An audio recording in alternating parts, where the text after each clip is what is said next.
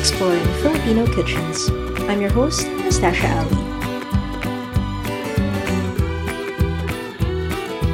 In this episode, we're diving into a book called No Forks Given by Yana Gilbuena.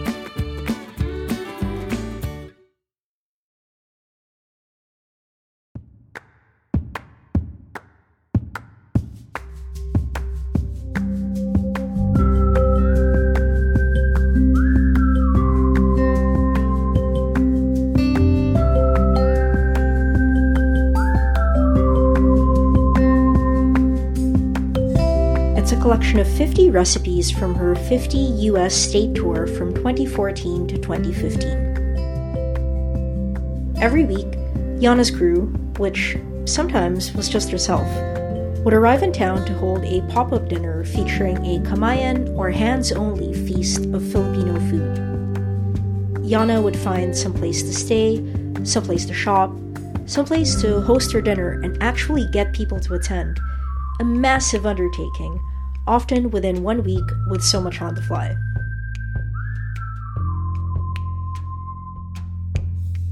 So on the topic of Fly Pinays, here's a good-sized list of things I learned from the book.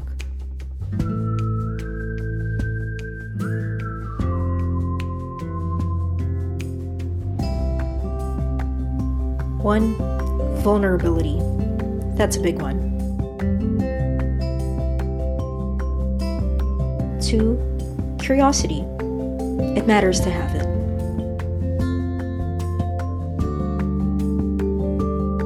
3 would be conveying nuance in Filipino culture, because that can be kind of tricky, but if you do it really well, it matters a lot. Drive, that's something else that matters.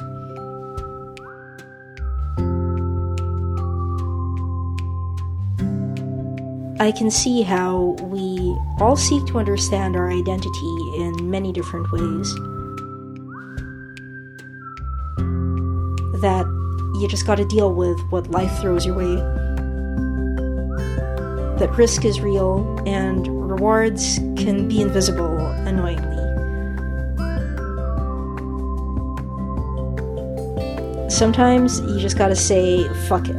Like, put it on the line. Whatever it is for you. That determination pays off, and that really at the end of the day, this is about food, and I'm going to talk about how Filipino cuisine is so varied and has so many layers to telling the story.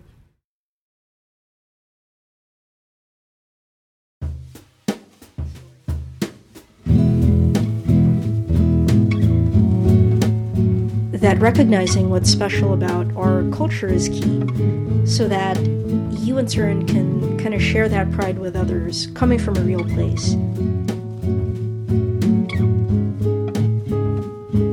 I've learned to not regret anything.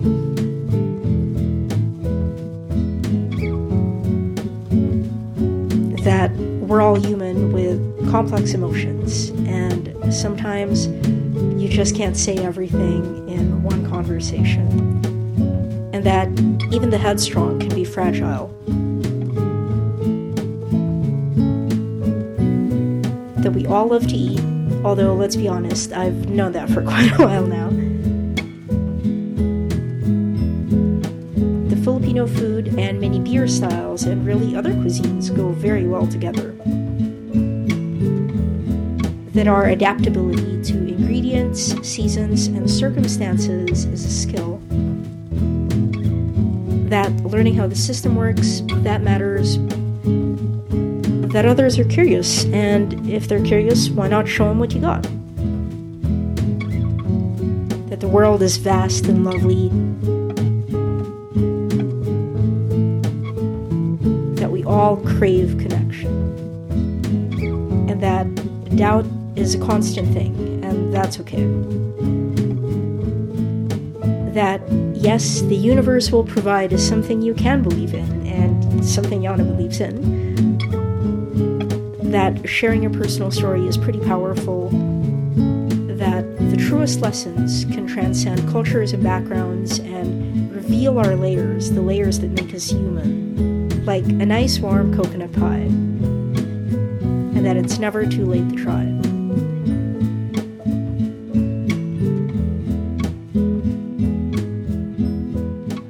And so, seeing as I started this list with vulnerability, here's my first form of it. Talking about the end of a relationship that really kind of gutted me and has made me rethink a lot of what's happening around me and about to happen in the course of my life. I'm sure that's something that other people have experienced as well. And I realized that I couldn't really keep it out of my creative work because staying honest and true to yourself, something that Yana does really well in this book, is just a part of your story. So, needless to say, I'm pretty in awe of this girl, and can't even imagine what it's like to travel through all of the US's 50 states. Getting up, finding a place to stay, someplace to host the dinner, people to come to that dinner, then creating a menu around it, and actually shopping for ingredients and preparing things and cleaning up. That's so much work. All to share the wonder and joy of eating delicious Filipino food. I can't wait. Let's get to it.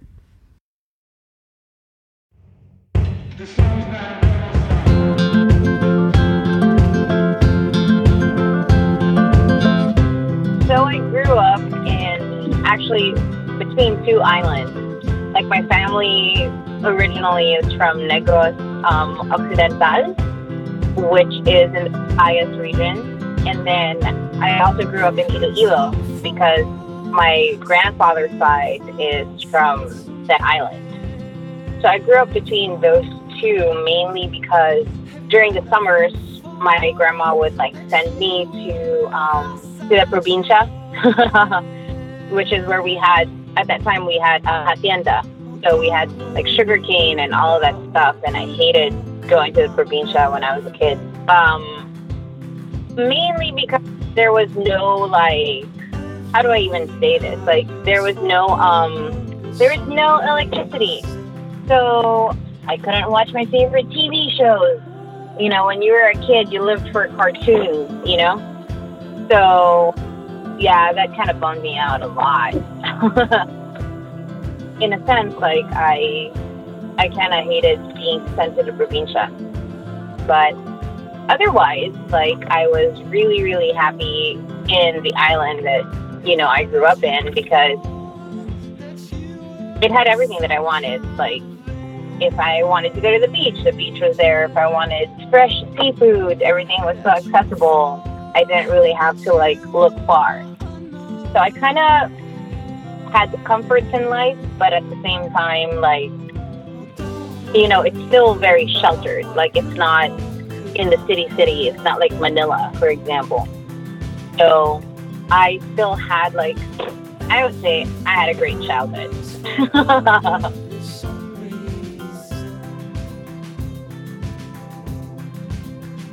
I think ever since I was a kid, I've always been sent to the kitchen because I'm an only child.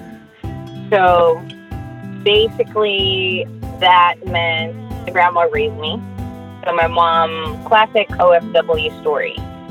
My mom pretty much had to go overseas and work as a nurse, and I was left with my grandmother because she had to work.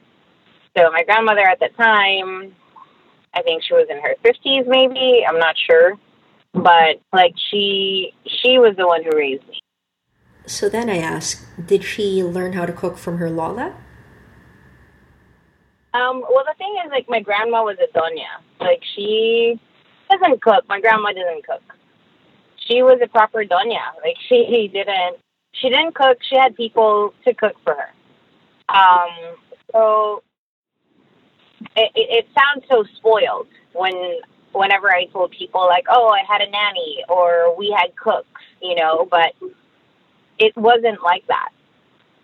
They were kind of extended family, and I think I remember my grandma telling me before was they're working for us because they need to. They don't have any other option out there. Farming is not, even at that time, was not a viable occupation to have, and it kind of sucks. In this sense, I totally stand behind the idea that, at its very core, This book is a book of our time, a book for people like me. And I don't just mean that because it's written by someone who miraculously managed to set up 50 pop-up on-the-fly dinners across the United States.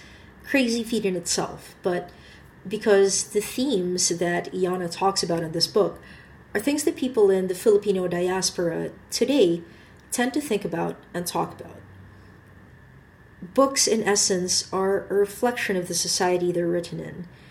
And the reality is that the conversations I imagine Iana has with her diners, I remember this from her dinner here in Toronto, these are conversations that happen both online and offline. Things that people actually want to talk about. Things like the topic of colonialism, breaking free of this colonial mentality in itself right now by educating yourself and learning as much as you can about the history of the country. It comes up in Iana's book and resonates with the kind of people who are likely to think that much more deeply about their culture, again, through food. I know I can't help but bring it to light because understanding this kind of history and how it affects our everyday lives, including our interactions with food and the people who prepare them, that's such a strong part of the story of our food and where it's going. And with communities that are as complex as the Filipino diaspora, understanding that nuance is key. So then we ended up talking about this article that came out in The Atlantic a couple of years ago about this Filipino family who moved to the US and brought their domestic helper along with them. Unfortunately, and this isn't too uncommon, they purposely withheld many of the rights that should have been given them. We talked about this for a while because it's an aspect of Filipino culture that both Iana and I, having lived half our lives in the Philippines and the other part in North America, it's something that we feel strongly about because it definitely still exists, and it is something that our society in general is still coming to embrace the effects of. I could talk about this for ages. If this isn't the first episode you've listened to, you'll know that I often bring up this feeling of being stuck in between two worlds. And what Iana is talking about is a great example that I can relate to. Growing up in Manila, both my parents worked long hours, which left my sisters and I primarily in the care of our yaya, our helper who lived with us, who was from the province of Pampanga. I can count on my hands the number of times I actually had to cook in the kitchen because we didn't need to. And at the time, my primary responsibility was to study and to do well in school so that eventually, when we did move to Canada, I could be successful and make it on my own. Yaya Jenny was integral to our household, and she was extended family for sure. Her young child lived with us after some time. My sisters loved him. Like, a lot of families have that relationship with the people who live with them. The funny thing is, circling back to food for now, that success and that making it on my own in Canada, to me, that very definitely needs the cooking component. And I'd argue to say that even if you're not an intense foodie, it is necessary to learn how to cook one or two basic dishes. For me, at least, to get past my own hang-ups on parts of Filipino culture that are less than ideal, that still carry some notion of shame and guilt by association. I guess learning how to cook and discover for myself why the breadth of Filipino cuisine is just astounding, that was really important. Because I hear people talk about healing these kinds of cultural wounds and reclaiming parts of that culture that have gotten away from them. And for myself, and I imagine Iana and others who feel a very strong connection to something you really believe in, for us it would be making food a part of your everyday life and just something that helps enrich what you do on a day-to-day basis. I imagine that this really isn't a solitary feeling.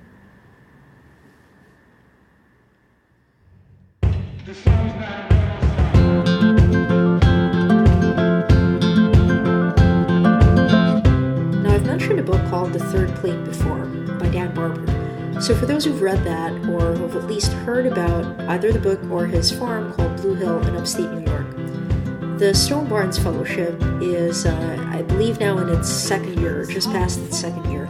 It's a pretty big deal for people in the community who really want to get, obviously, a very hands-on experience working with people who, I guess, are considered visionaries in their own sense, because they are able to recognize that there are much broader umbrellas that food touches than just the food that's served on our plate. And thinking about how we can approach some of the problems that we're facing in our day-to-day lives today. At the farm, it's like an environment where people who are curious, very passionate, and determined to make a change in food and agriculture systems, it gives them a place to thrive, much like the crops that are nurtured on the farm.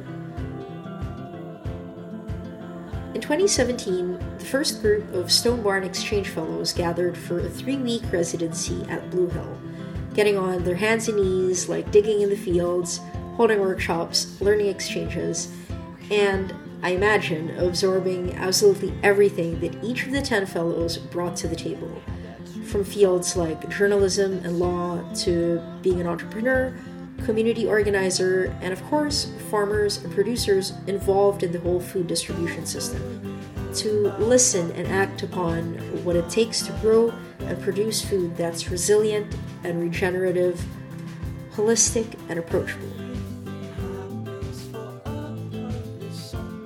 Yana was part of that first group of fellows, yet another feat achieved. So earlier, we were talking about this type of rice grown in the Philippines, in the northern Benguet province, this variety called pirorotong, which is technically a black rice. After you cook it though, it develops this like really beautiful purple color, like that lovely ube hue. Traditionally, it's what gives my favorite rice cake, the bamboo-steamed puto bongbong, its intense color.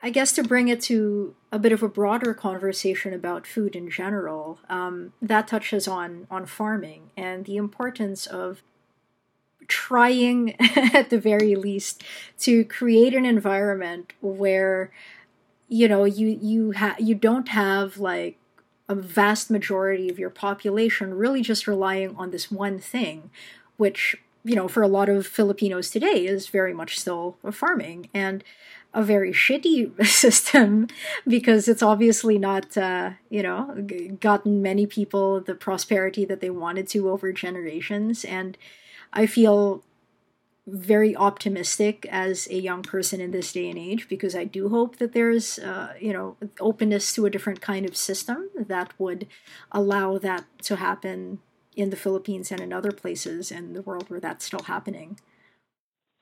Mm-hmm. And it sucks because it is what we are made of, you know, like the thing is, like, we're an agricultural country. That is the backbone of our country, is like rice and crops and all of that stuff. Like food should be equal. I think we talked about food equality earlier.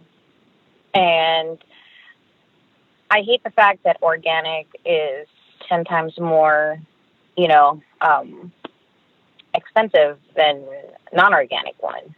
And I think that's fair for people who are actually trying to grow things and make a difference. Just because there's this invisible hand that kind of sways, the trends or the kind of seeds that we're putting out there, the kind of crops that we're growing.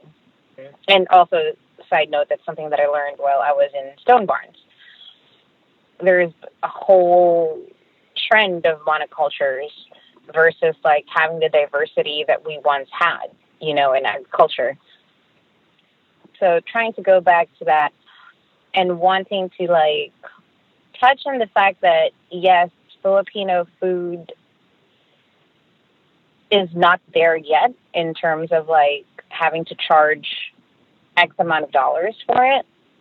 but I would like to justify that it should be, because the kind of care and the amount of preparation that you do is the same, if not more, than all the other Western cuisines out there.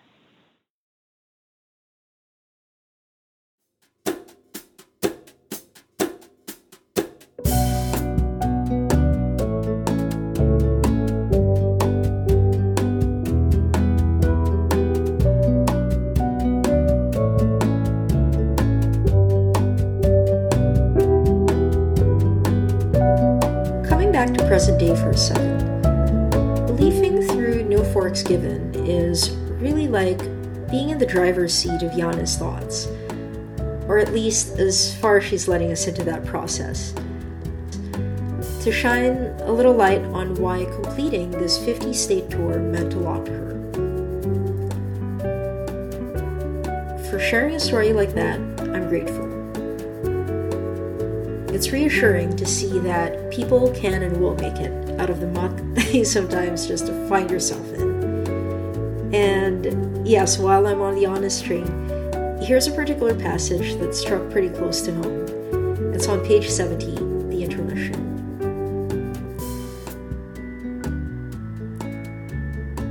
The road ahead seemed more daunting, even though I was already halfway through. Half done or half not done, right?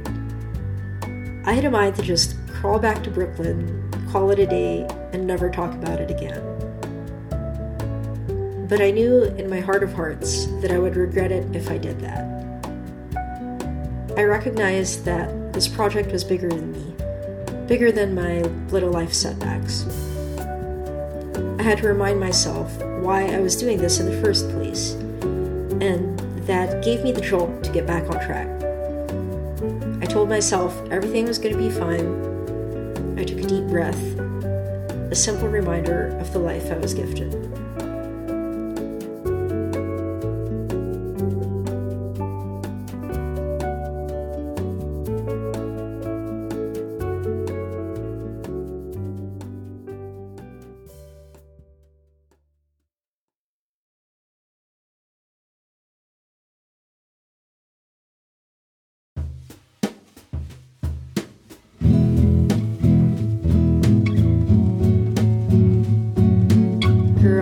You don't even know. This rings so true, and I mean, this idea of placing yourself out there for the world to see, it's exciting, but at the same time terrifying. And to be honest, for me, the entirety of last year was a blur. The one thing pulling me through right now is knowing, at the very least, that even if I've lost one thing that I really, really love, if I've got this other thing that I really, really love, which is doing this, I can't have lost everything.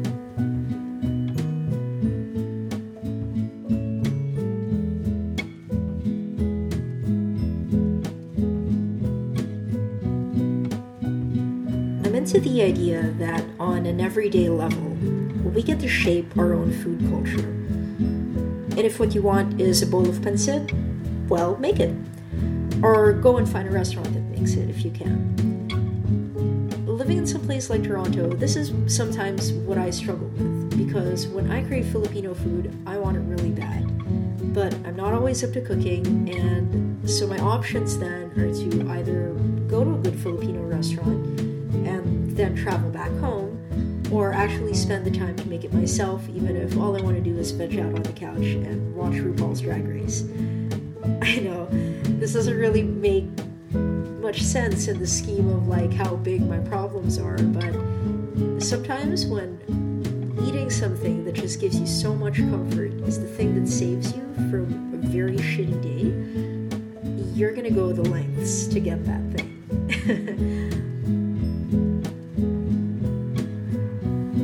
And now I know that by saying that, this puts me in this position of being like, how are you undervaluing like your cuisine? And I know that is something that I struggle with, but I'm saying this because I'm not the only person who has thought this. there is certainly still that hesitation to go out to eat at a Filipino restaurant because most Filipinos who regularly cook it think, well, I can just make that at home. The thing is, for me, I'm more than happy to pay for the service and the food and the experience of going out to eat. And I want to stress that that's important. It's a vital thing for the restaurant culture of Filipino establishments to really support each other and to show that this is a worthy investment to go and spend an evening out at an establishment that does what they do very well. These kinds of restaurants are the frontrunners to promoting our food culture. But given everything, though, there's, this reality that we can't escape. To be fair, I'm like, if I was serving hand-pulled, rice noodles, then I would definitely charge $25 for pancit. But it's like, again, sometimes the craft is not there. Like, I don't know anyone here in the United States who's making rice noodles from scratch. Let's put it that way. Although I know a lot of people who are making pasta from scratch. So there's that. So if the craft and technique of making rice noodles from scratch, or even knowing how to cut up a chicken, for example, so like the bones aren't cracked into these tiny shards that float in your bowl of chicken tinola, stuff like that, if that isn't there, it eventually contributes to the acceptance that Filipino food is a little less than others. If we measured cuisines by their perceived value for diners in the Western world.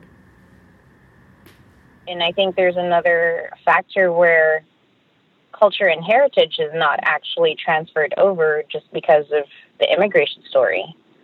A lot of the immigrants who come here don't necessarily come from that industry. You know what I mean? Like for example, my mom's a nurse. She doesn't cook. She's one of those Filipinos who actually don't cook. And it's sad because she never transferred any of those recipes to me.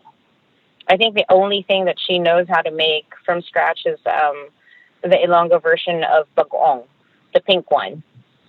But it's like, where do you get the small, tiny shrimp here? You can't. So that's one of them. And no one in our family makes rice noodles. You know what I mean? No one makes egg noodles in our family. We just go straight to the market and then they pretty much just get it from the guy who makes it from the suke. And we don't make lumpia wrappers from scratch. And probably the people who do make lumpia wrappers from scratch are not the people who are going to be immigrating from the Philippines to the U.S., So I think the point I was starting to make, so therefore there's a lot in our cuisine that is not being transferred over to the younger generation. It's because we don't have the tools to do so. And we were not prepped for them. So it's a sad reality, but that's kind of where we are right now in terms of getting in touch with our heritage and culture.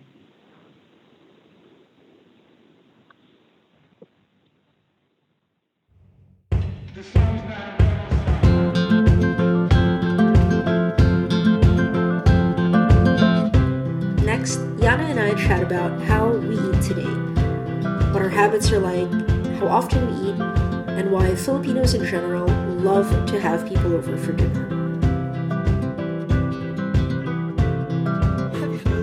We are all now creatures of convenience. Why would I want to make my own wonton wrappers when it's already there in the market? That's also another way where we're losing a lot of the preservation of these ethnic foodways. Going off of what you're saying, we are creatures of convenience, that's true. And for several generations, many people in the Philippines were also, and still are, creatures of convenience. Like, we got used to canned goods with the arrival of the Americans and the flood of canned and convenience foods that came into the country and became absorbed by the local people, and then ended up coming back to like North America with those families that immigrated and still want to eat Spam for breakfast. Well, the thing is, it's like, can we talk about really quickly, like how canned goods were suddenly considered kind of like an elitist thing? Like, if you're eating canned goods, oh my God, you're rich. Do you remember that? Yeah, and it's just like, it's so ridiculous. Like, how, again, we were kind of tricked into this, like, thinking, like, oh, if you're eating canned goods versus the fresh fish that you get from the sea, suddenly your social status goes up, and just because you're eating Spam or Vienna sausage, you know? And then when you come to America, you're just like, oh, shit, that's like, no one even eats this shit. I find that totally fascinating. Like, I love reading about the history of food and stuff because it is, to me, it's the kind of questions I ask myself, right? And I'm finding that I'm able to understand myself as a person more through food. And that is one of the great characteristics of food. As you say, with the Sala series, if you think about it on a personal level, you know, all of those people go to those dinners and gather to build their communities around food because they themselves, on a personal level, kind of realize that, you know what, this stuff actually matters to me. Like, I want to know where my food comes from, and I want to support alternative methods of how my food is grown, support the fact that there's not enough research being done in certain, you know, fields, specifically relating to sustainability and foodways and that kind of thing. You know, with that said, how do you feel food and everything that you've learned about cooking having played a role in how you've developed as a person and how you kind of shape your identity? As a Filipino, food has always been part of our identity.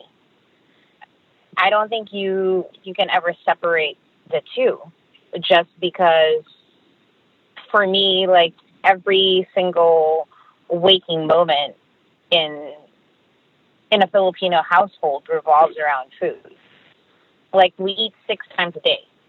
There's almusal, there's merienda, there's pananghalian, there's merienda, and there's hapunan. And then after that, you might even get another pulutan at the end of the night.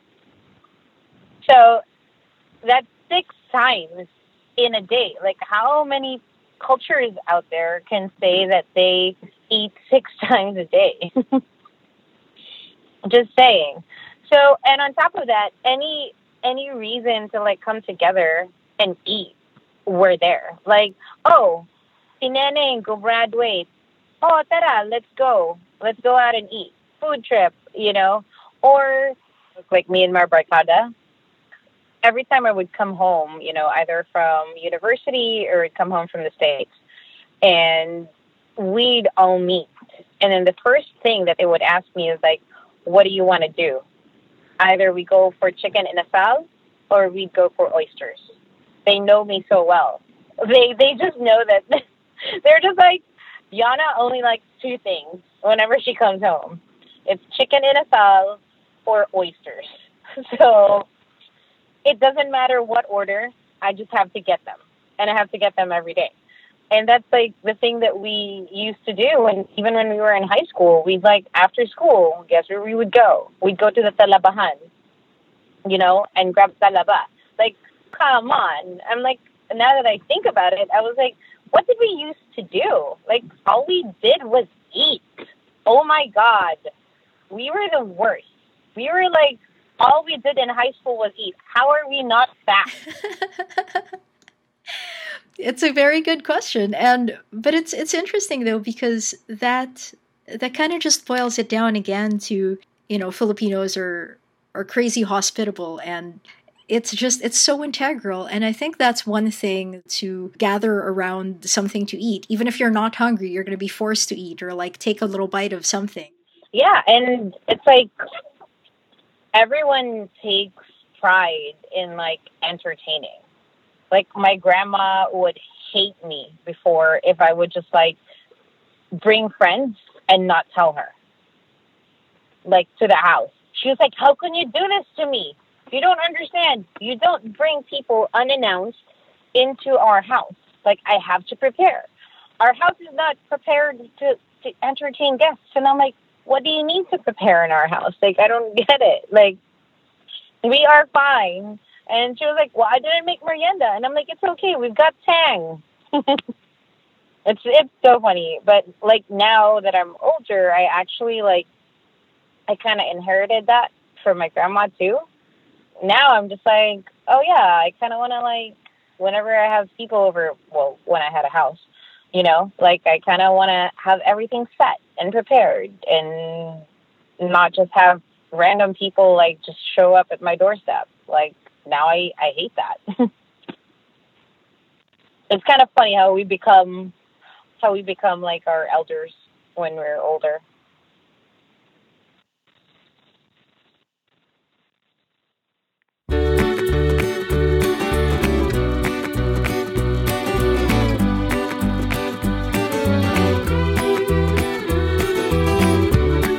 My warmest thanks to Yana Gilbuena for chatting with me quite a while ago for this interview.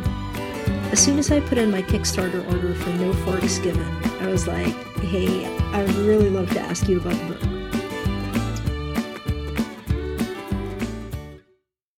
We've talked about a lot of things this episode, so head over to the show notes to find links to things like the Stone Barns Fellowship and some of Yana's media coverage from places like the New York Times, National Geographic, NBC, and the Philippine Daily Inquirer.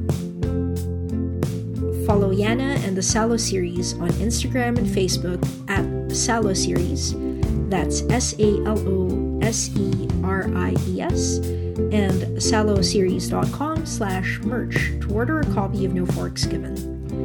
They're ebooks at this time, but who knows, maybe if you're listening to this in the future, if we all say we want it, I say never give up on another print run.